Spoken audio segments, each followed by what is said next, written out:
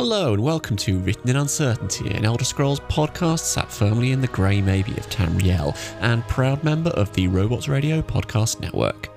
My name is Aramithius, and today we're looking at one of the most ambitious defensive structures on Tamriel and the rulers that produced it. Today we're asking, how did the Tribunal become gods, and what is the Ghost Fence?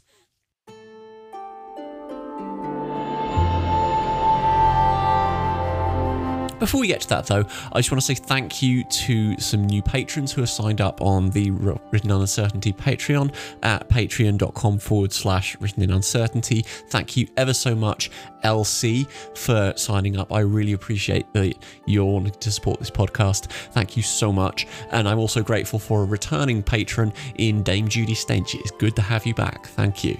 And also, if you wanted to sign up and support the show, that is at patreon.com/Written in Uncertainty. Or if you just wanted to give a one-off donation, then there is Ko-fi as well, which is ko-fi.com/Aramithius. And before we get started, I also wanted to say thank you for these questions. These are some questions that I've had from some listeners that I'm kind of digging into and kind of amalgamating into one. I had some questions about how the Tribunal became gods, how that process worked, and some bits and pieces about what Ghostgate is and how the Ghost Fence works. So thank you ever so much to Danielle Peterson for that, and someone whose name is lost in my notes, unfortunately. I'm sorry. I want to say proto someone, but I can't honestly remember. But thank you ever so much for the questions. If you have any more questions that you'd like me to look into yourself, please do email me at writteninuncertaintypodcast@gmail.com. I'm starting to kind of run out of my own questions at this point. I've asked so many over the years that I'm now starting to run out of ideas. So if there's anything that you want me to look at on this podcast and ask questions about, then please do drop me a line on that email. And with that, I think we should probably get to it with the usual disclaimer to start, that this is my own understanding of how the Tribunal and the Ghost Fence work, and may not be the whole truth of the matter, and you may have other opinions. If you do, I would absolutely love to hear those. Please do get in touch either by the email that I've just said or on Twitter at Aramithius. I'd absolutely love to hear from you, and just be aware that this is something that I could, in theory, be getting wrong as well. So please do look into it in your own way and come to your own conclusions, as well as what I'm going to be spouting at you. And if you want to check out where I'm getting all of the conclusions that I'm drawing and look up all the texts I'm using, that sort of stuff, then you can check out the text that accompanies this episode of the podcast at writteninuncertainty.com/podcast/Ghostgate. And there will be a text version of this podcast, and it will also have links to all of the sources that I'm quoting.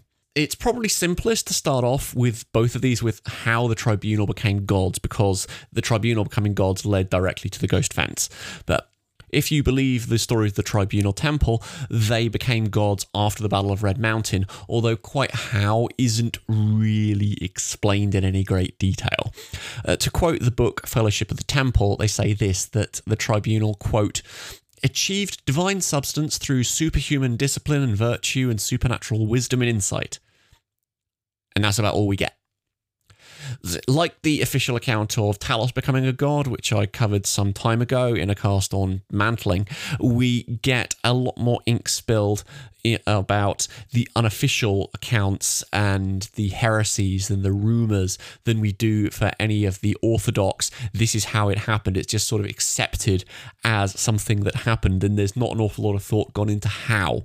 The faithful here just seem to think it happens as a reward for effort or being a good person or something like that. We do get a little bit more colour in the book Progress of Truth, but not much. They say this, quote, Temple doctrine claims that the Tribunal's apotheosis was miraculously achieved through questing, virtue, knowledge, testing, and battling with evil. Temple doctrine claims their divine powers and immortality are ultimately conferred as a communal judgment by the Dunmer ancestors, including among others the good Daedra, the prophet Veloth, and Saint Nerevar. And for those of you that are wondering about Nerevar being an ancestor noted here, the book Saint Nerevar claims that he blessed the Tribunal's rule and divinity before he died of his wounds at the Battle of Red Mountain.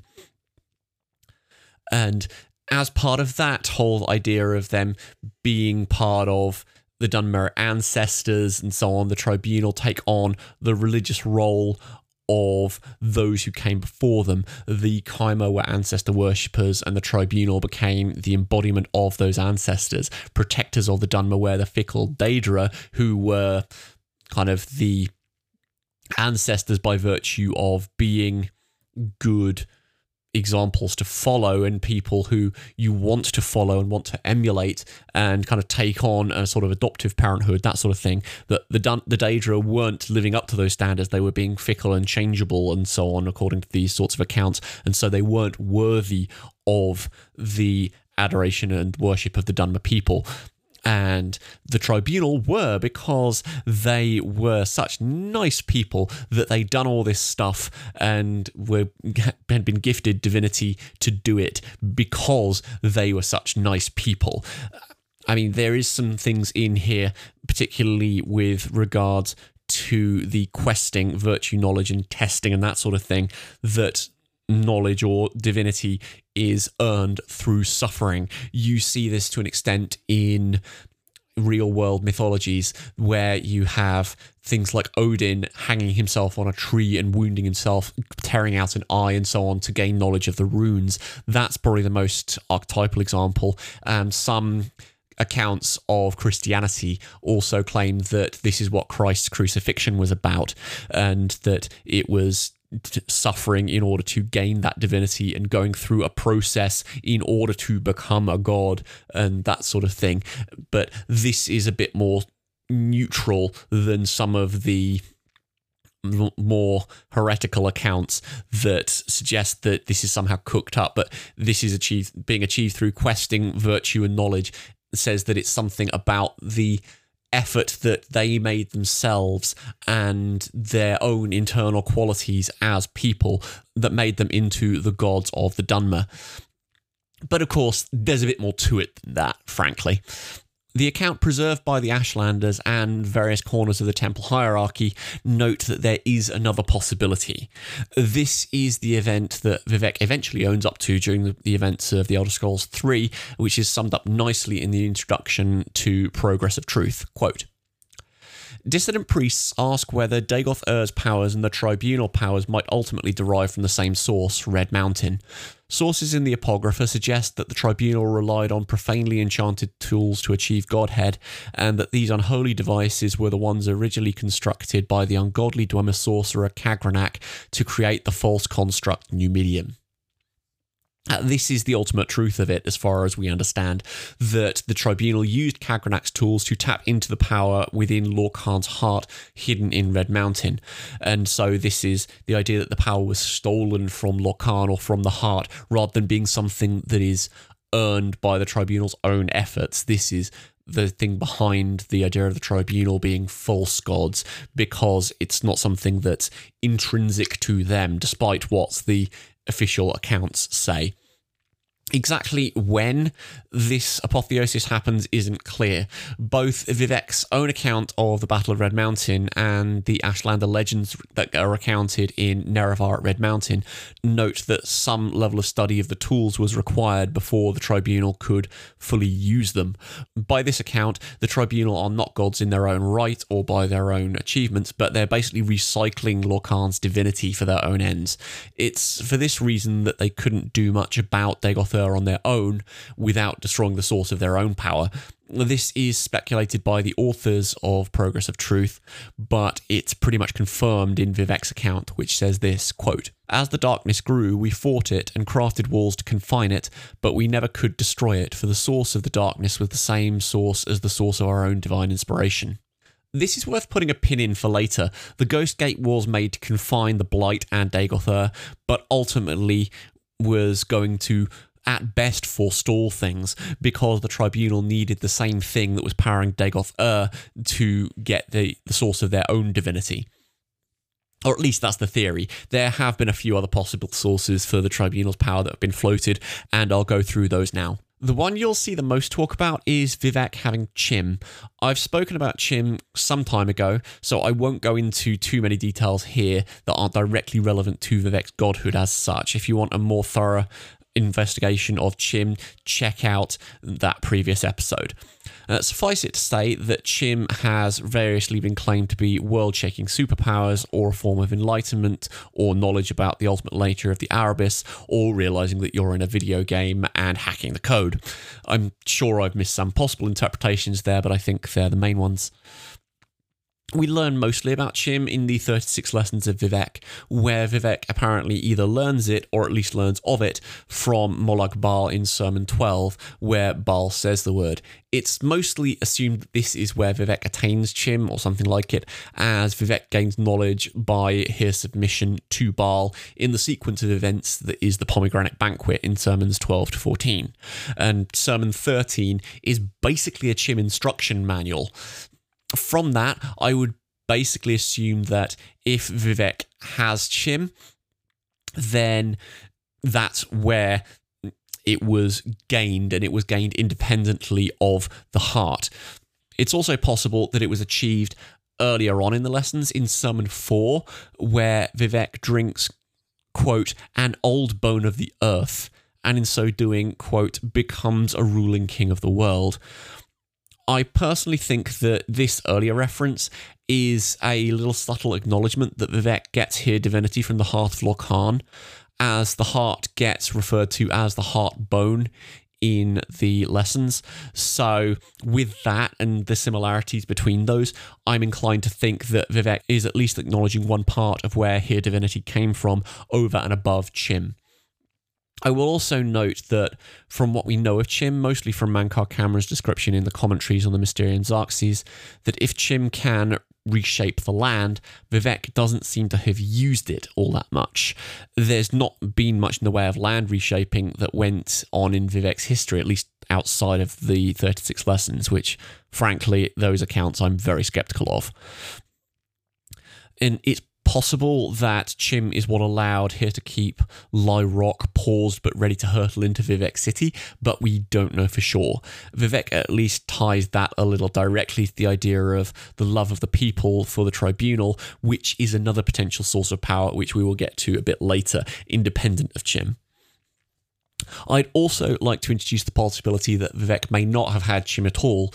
We've said that there's not a whole bunch of evidence that Z used the powers that Chim granted, and I have to credit Happy for this one with flagging the possibility that Vivec didn't have Chim at all, because there's this intriguing little line from Sermon 37, quote, "And the red moment became a great howling unchecked, for the provisional house was in ruin, and Vivec became as glass, a lamp, for the dragon's mane had broke, and the red moon bade him come.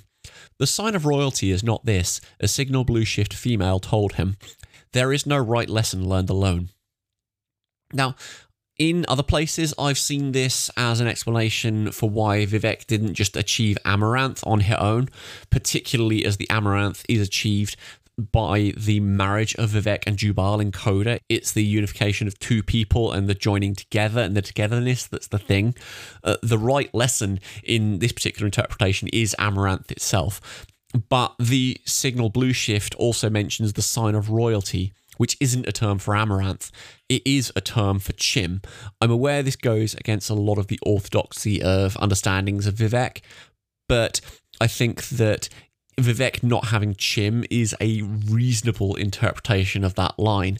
While the 37th lesson does deal with alternative timelines, that doesn't begin until after the passage we've quoted. So if the signal blue shift is right, then Vivec doesn't have Chim, which is one possible explanation for why Z doesn't use it to get rid of Dagoth-Ur. However, Z did retain some powers even after the heart was freed. Vivec does say that there is some residual power from the heart that they can then use to set up the new temple and prepare the Dunmer for what comes next. And you can also argue that the residual bits of Vivec's power, particularly things like the Ghost Fence and so on, and other big changes that you would expect if the Tribunal suddenly weren't gods properly, are just the limitations of the game engine for the Elder Scrolls 3, but their total capitulation is also a possibility that Vivec didn't have Chim in the first place. So You can argue that some of those big changes that were slow to happen were due to the game limitations of the Elder Scrolls 3, that they didn't want to suddenly completely change the landscape and all that sort of stuff. But there is another possibility, quite apart from Vivek's comments, that Z still has some of the residual power from the heart itself. That possibility is that the faith of the people has played some supernatural role in sustaining the Tribunal's powers. Vivek has this piece of dialogue in The Elder Scrolls 3, quote, "Why did I suppress the Apocrypha? Because it was such an unfortunate mixture of truth, falsehood, and speculation that I couldn't afford to manage the confused reaction of our faithful. Any doubt whatsoever weakened their faith, and we needed their faith to give us the power to maintain the ghost fence. In retrospect, perhaps we lost the faith of those we most needed while preserving the faith of the meek and indifferent. Perhaps a mistake was made, who can say?" And after freeing the heart of Lorkhan, Z says this to the Nerevarine, quote, "We have lost our divine powers, but not altogether. Some token of the people's faith remains, and we shall dedicate it to rebuilding the temple." These both indicate that the belief that the people contribute somehow towards the Tribunal's power. This sort of thing is also hinted at in the Daggerfall era book, An Overview of Gods and Worship. That suggests this as a theory of how gods and worship interact. Quote, "It's been theorized that gods do in fact gain strength from such things as worship through praise, sacrifice, and deed. It may even be theorized that the number of worshippers a given deity has may reflect on his overall position among the other gods. This is my own conjecture, garnered from the apparent ability of the larger temples to attain blessings and assistance from their gods with greater ease than smaller religious institutions." Now, Vivek's words do seem to follow this paradigm to some degree, but we don't have much indication that this sort of thing actually influences gods in Aetherius. Even the text itself says this is a theory.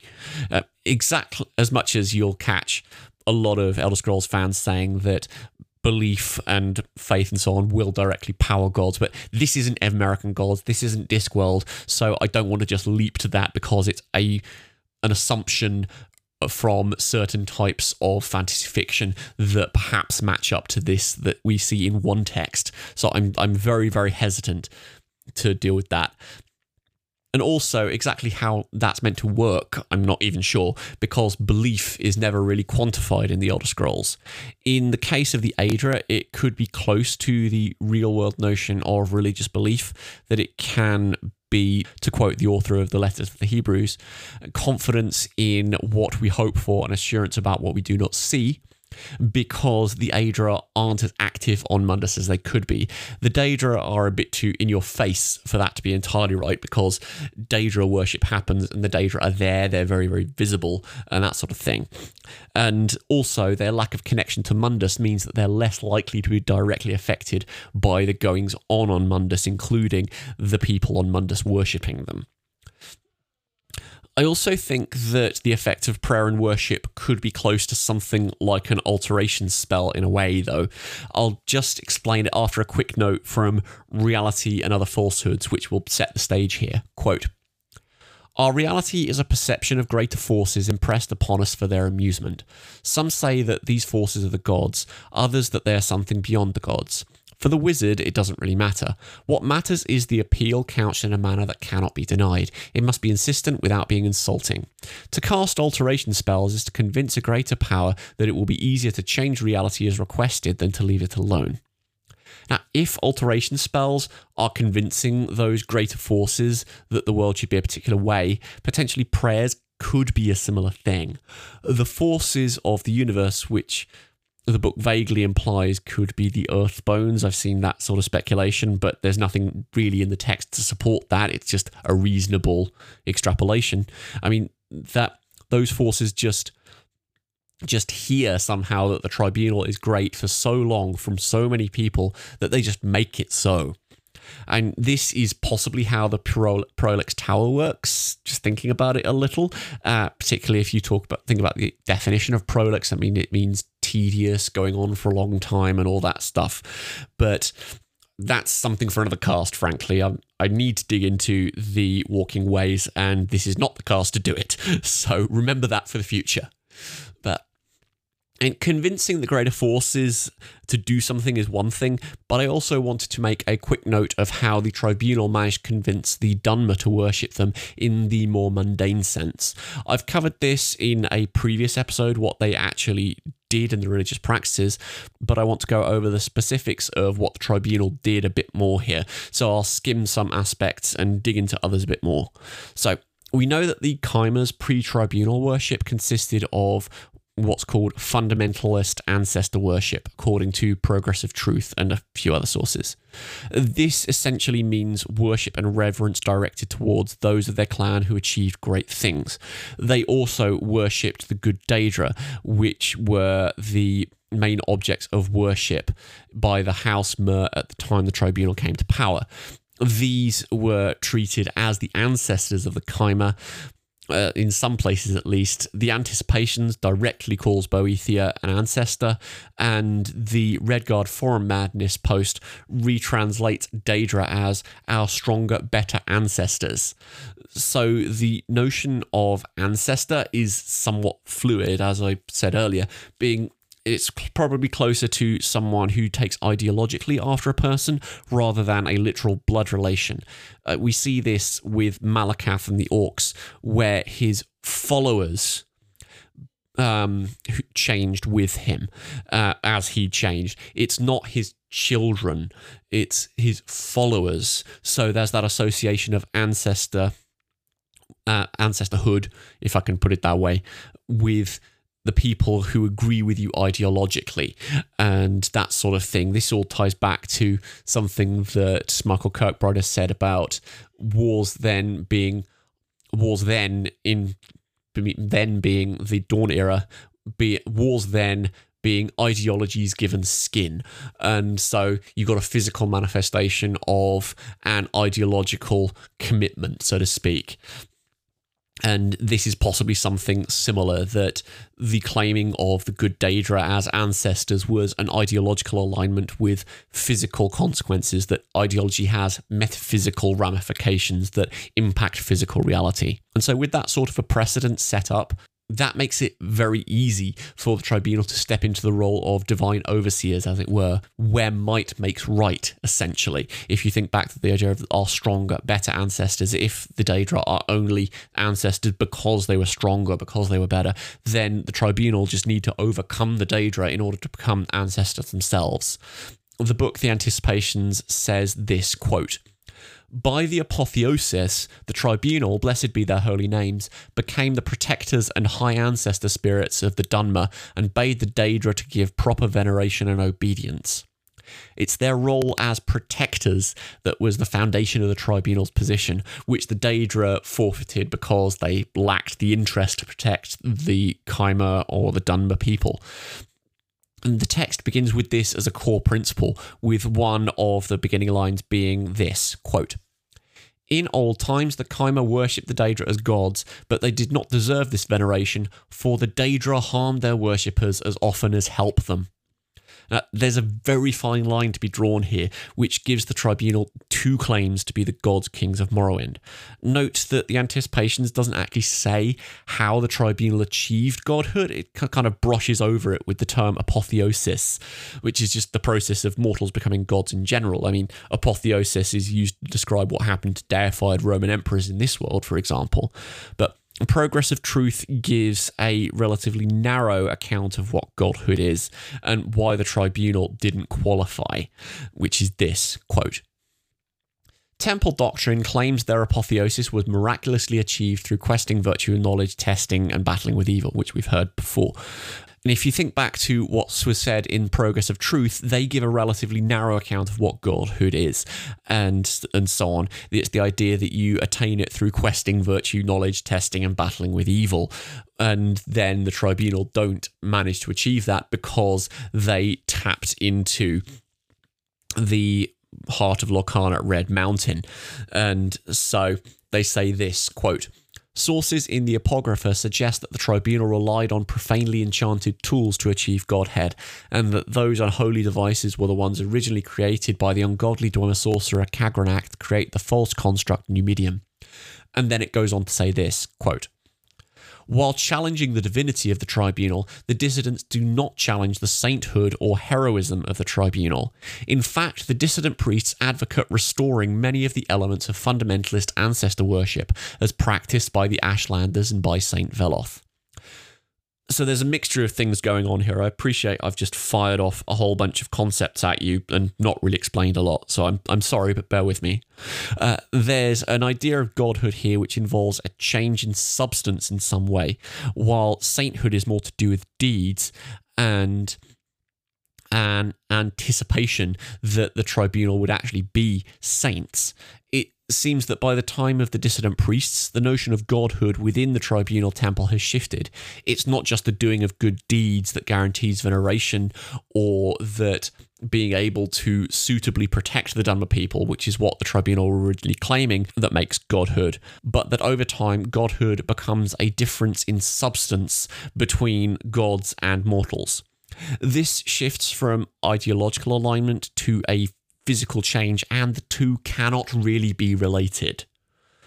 I'm not totally sure what's driving this, but it may be a form of niche protection within the structure of the society of Morrowind, if I can put it that way.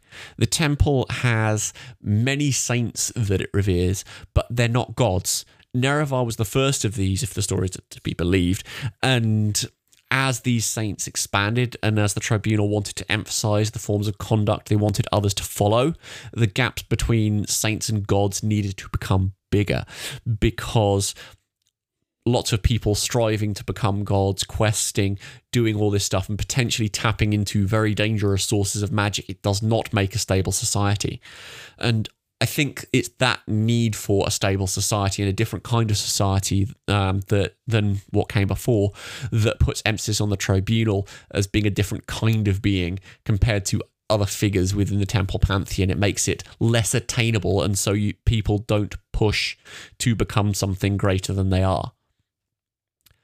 I mean, and that also isn't to say that they stopped being protectors as well. They were still protectors, but that's not good enough in and of itself to make them gods and to make them worthy of being worshipped.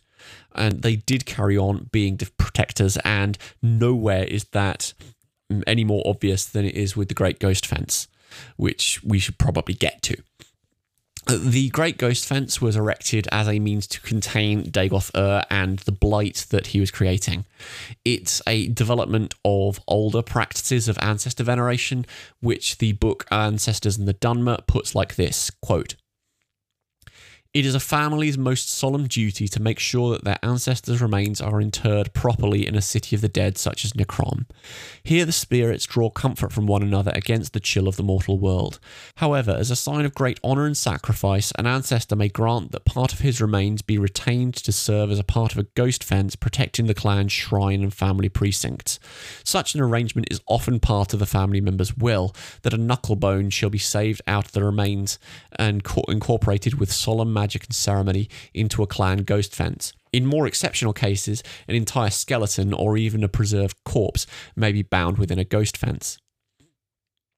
While the book in general is describing Dunmer practices around the time of the armistice, a more modern author goes on to say this at the end of the book, quote, "The ghost fence has forced many changes in the practice of ancestor worship. With the vast majority of ancestors' remains going to strengthen the great ghost fence around the mountain of Dagoth there are very few clan ghost fences in Morrowind. The temple discourages such practices among the houses as selfish." Now, this shift happens because of the need to defend against Dagoth which, as we discussed earlier, the tribunal cannot wholly do themselves. Dagoth presented both a theological and a military threat to Morrowind, which only emerged after the advent of the tribunal.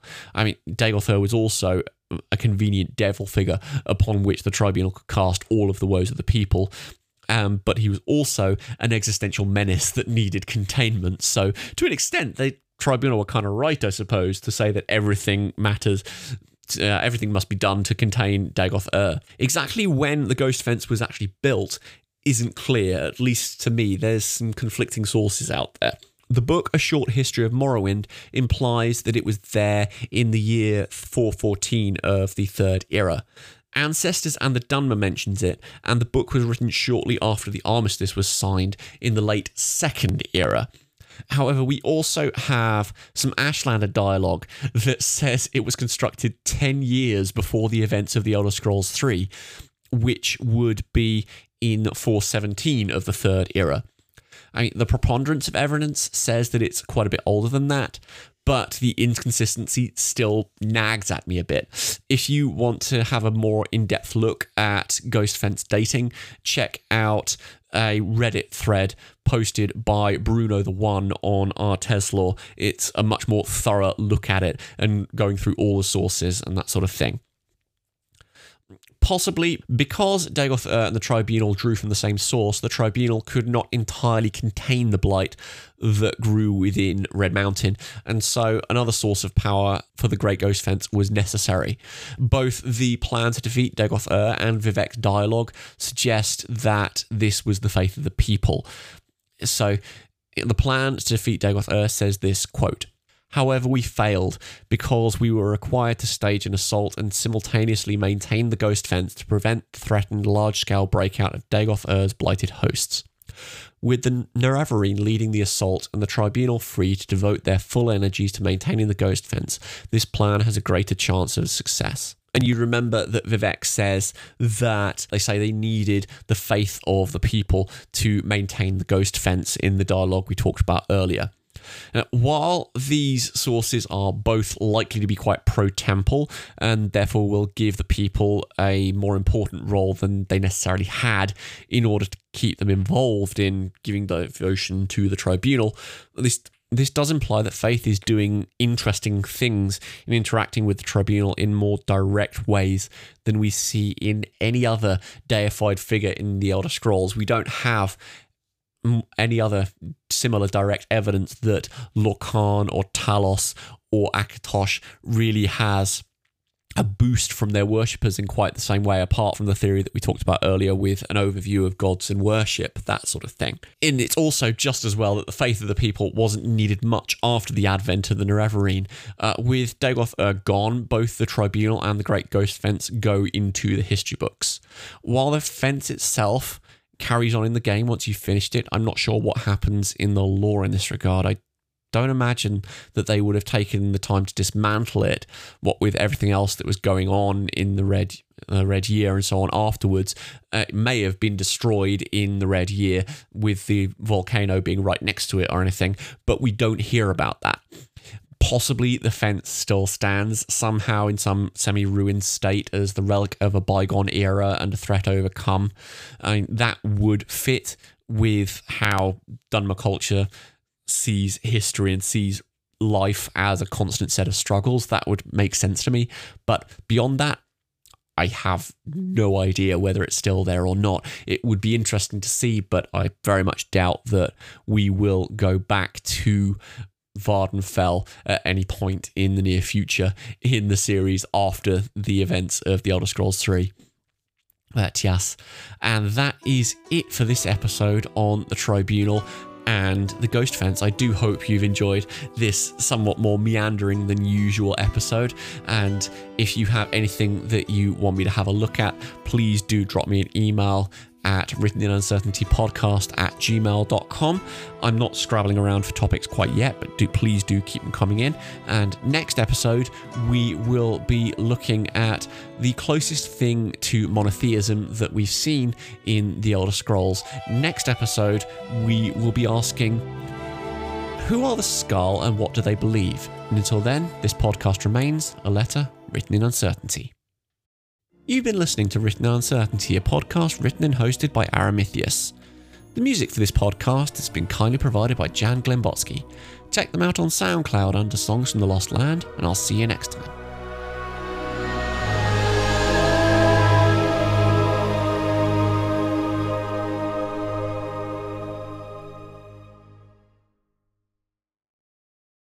Do you love the Witcher series and are interested in learning more about the world and the history and the monsters and the characters of The Witcher? Well, this is Robots from shows like the Fallout Lorecast and the Elder Scrolls Lorecast and the Mass Effect Lorecast. And me and my buddy Toasty are now doing the Witcher Lorecast. It's available on whatever podcatcher you're listening to this on right now.